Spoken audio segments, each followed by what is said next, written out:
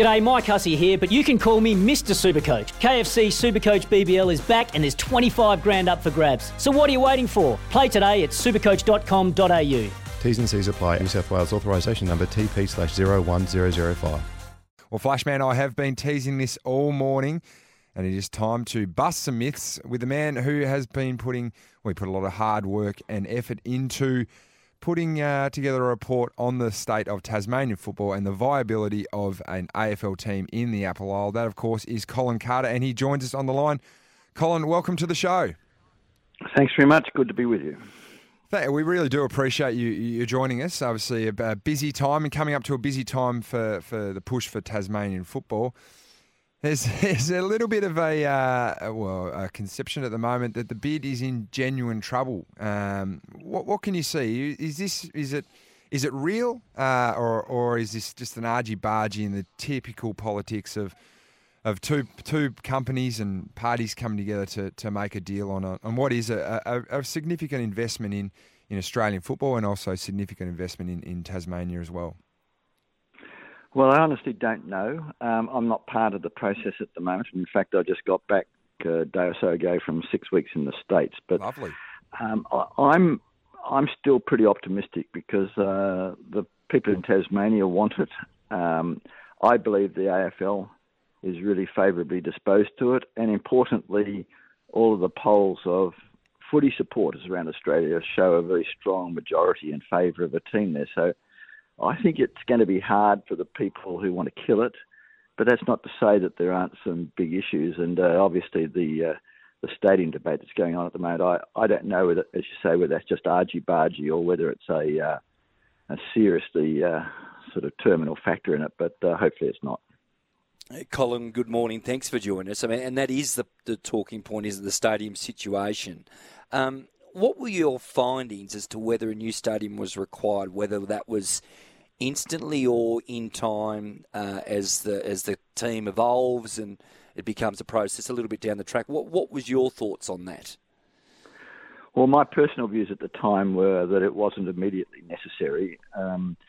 I didn't dip into that because I had strong views about the sort of stadium that was required, and my views generally run in the direction of it should be smaller than most people want. I mean, I think Australians have always wanted big stadiums.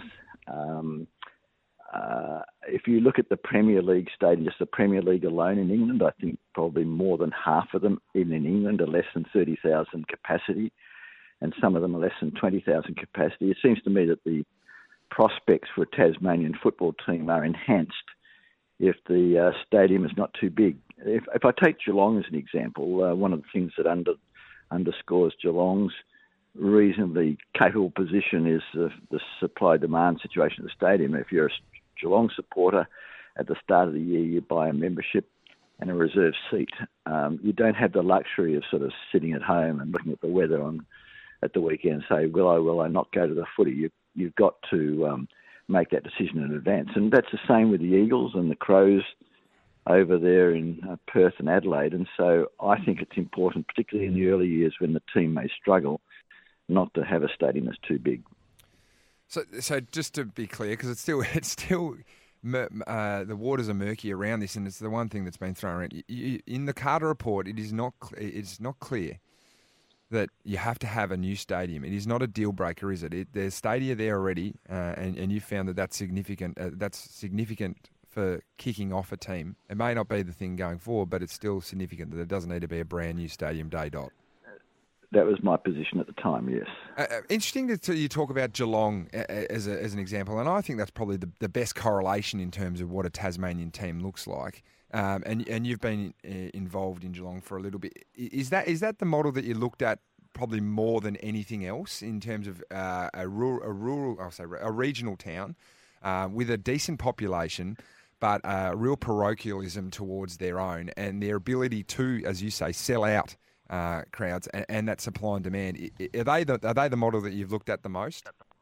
Yeah, and I think that's the most relevant, and it's complicated further in the Tasmanian case by the fact that you've got two stadiums, and let's not I understand the reasons for splitting the games between Hobart and Launceston, but let's not fool ourselves that there isn't a pretty significant financial penalty attached to that.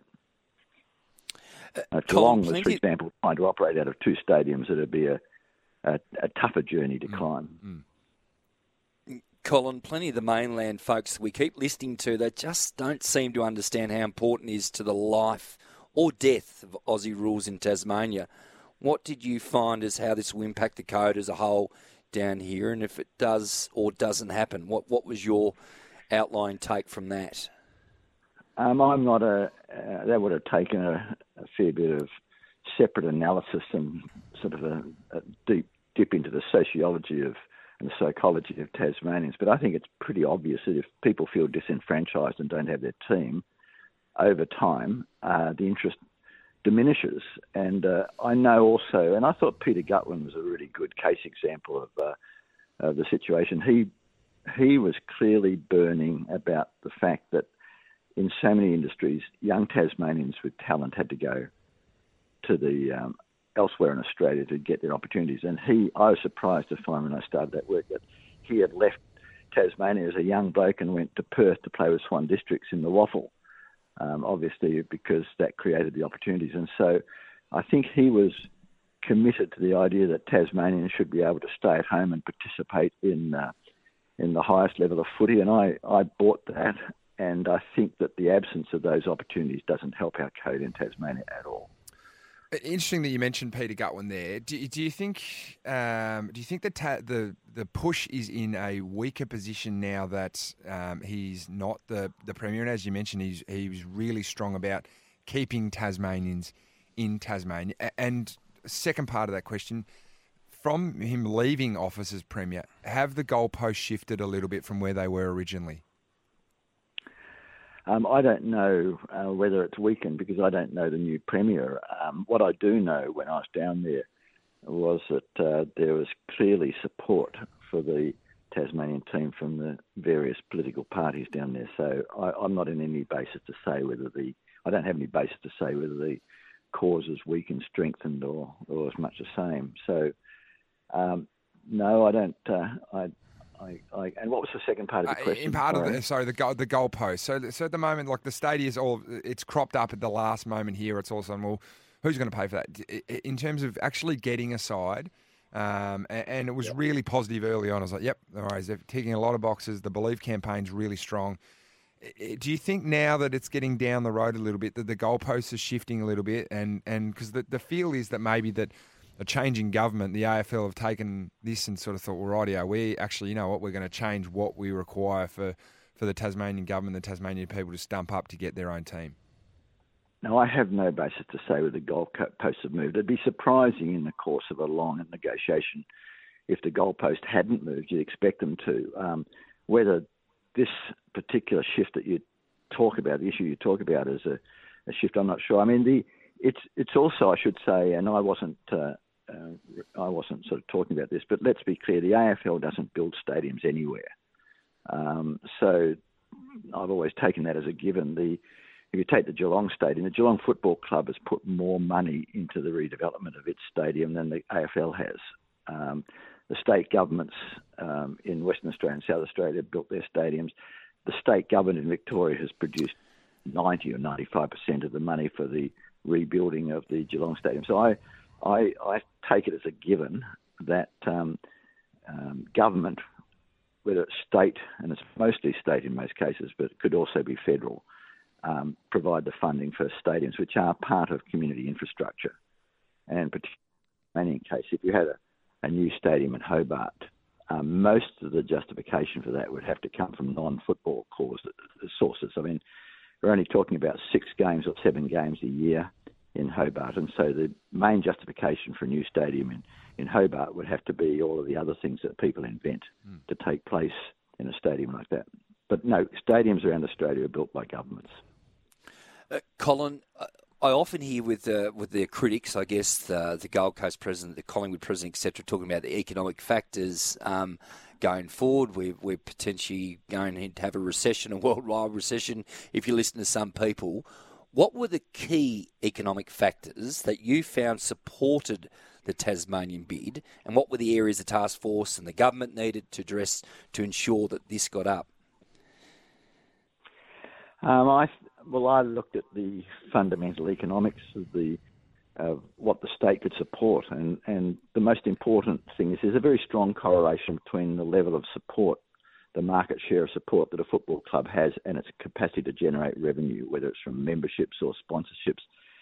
And when you look at the size of the Tasmanian population and assume that most of that population can be attracted to supporting a Tasmanian team, that supporter base would put a Tasmanian team not at the bottom of the 18, but sort of around about the gap between the middle third and the bottom third. So it's not going to be the smallest team. So that's enough. And on top of that, the commitment of the Tasmanian government, which we assumed would be about $10 million a year, was enough to provide that, plus the inherent supporter base of the club would be enough, providing the club was well managed and not trashed, would be quite adequate to be a competitive force in the AFL. So I thought all the numbers stacked up, and a lot of the other stuff which has been debated, like whether there'll be enough players in the competition, they're all red herrings. I mean, one of the statistics is that nobody's ever talked about, but which we put in the report, is that the average length of a playing career, and Jack, you'd appreciate this, the average playing career for footballers for about nearly 100 years up until 1900 was 60 games a year. And now it's 120 games a year, average across the AFL. So essentially the size of the playing pool has doubled in the last 20 years. So anybody who wants to talk about lack of players is actually nonsense. I find the comments of some of those other clubs mystifying. I'm a great fan of Tony Cochrane and what he's done up there. I got to know him a bit when I was up in the hub 18 months ago. But I can't even begin to fathom his attack on the proposition of a Tasmanian team on the basis that it can't be afforded. It seems to me that he's saying, we don't want another team like me, or like us. And that's a sort of a pretty weird argument to make, because in arguing that the Tasmanian team will be a drain on the competition, I think he's effectively saying, we don't want another drain like I am, like my club is, and I don't think their club is a drain either. Here for that. The one thing that Tasmania does have is an amazing history in the fabric of AFL football and the great game of Aussie rules. When you do a report like this, do you place more weight in the economics, or do you place more weight in the fundamental fabric of Tasmania being a traditional football state and all the history that comes with that you can't go and just buy? You cannot buy the history that Tasmania has. You need both of them. And the great merit that Tasmania has is that you don't have the long and expensive process of trying to persuade people that ours is a good game. It's very hard to shift market shares in most products, and footy is the same. So the fact that Tasmania has that love of Australian rules football is a huge asset. But you need the economics as well. I mean, King Island might have a massively loyal Australian football community, but you wouldn't put a team there because the size of the market's not big enough to support it. And so that's why the loyalty and love of footy is a bedrock asset that you've got. Then the question is that big enough? Are there enough people who have drunk the Kool-Aid that actually makes the prospect of a team viable? And I think the answer to that is clearly yes. Colin, can I give you a hypothetical situation, if you don't mind? If you were brought into a meeting with the 18 club presidents to make a case for them to vote either way, what would you say to them, particularly around the stadium situation? Well, I think the case rests on the fact that, as I said a moment ago, I think you've got a footy community, that a state that loves footy, and the state's big enough to support a team. On the stadium, I've got to tread carefully because I'm not part of the negotiations and I don't want to stuff things up. But I guess I would say that the vision of a new stadium is a terrific one and we should all work towards it. But the reality is that we're going to play AFL football in that stadium on perhaps 6 days a year, and the other 359 days require a fair bit of work to figure out what's going to happen there to generate enough revenue to justify a $700 million stadium. And so until that case is well established. We've got York Park and Hobart, which seem to be quite apparent to quite acceptable to Hawthorn and North Melbourne. And so that provides the suitable base case for us to start on. And by the way, I think a new team, no matter how well it's planned, will struggle for a few years. And if I was running the Tasmanian team, I would prefer to play in a stadium of 14,000 people that's packed all the time rather than a 30,000 seat stadium which might be half full. The impact of that on morale is very different. Only got to look at the jack jumper situation at MyState Bank Arena to see 5,000 crazy Tasmanians packing in there, and the environment it creates. It could be 30,000 for what you know.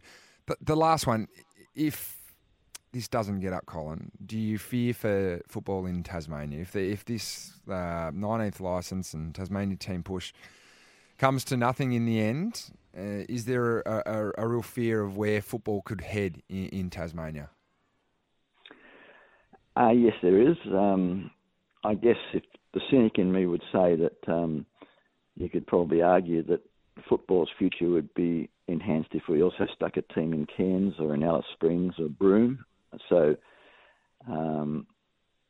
that's life. It just seems to me that's an unnecessary and unfair cost, given the fact that on any reasonable count, a Tasmanian team qualifies. I mean, the point I've often made is that we've got teams in Melbourne that are 150 years old that are still supported by the AFL. And I've never been sure why we're prepared to support the 10th team in Melbourne rather than the first team in Tasmania. It doesn't make any sense at all. Well, Colin, we could continue talking to you for hours on what is a very passionate subject for obviously myself and David, for all Tasmanians and football people right around the country. We really do appreciate your time, and we hope you enjoyed your 6-week holiday away in the States. I did, and I hope the Tassie team gets up. Very much hope so. There we are, Colin Carter, the writer of the author of the Carter Report, with some very strong views about football in Tasmania.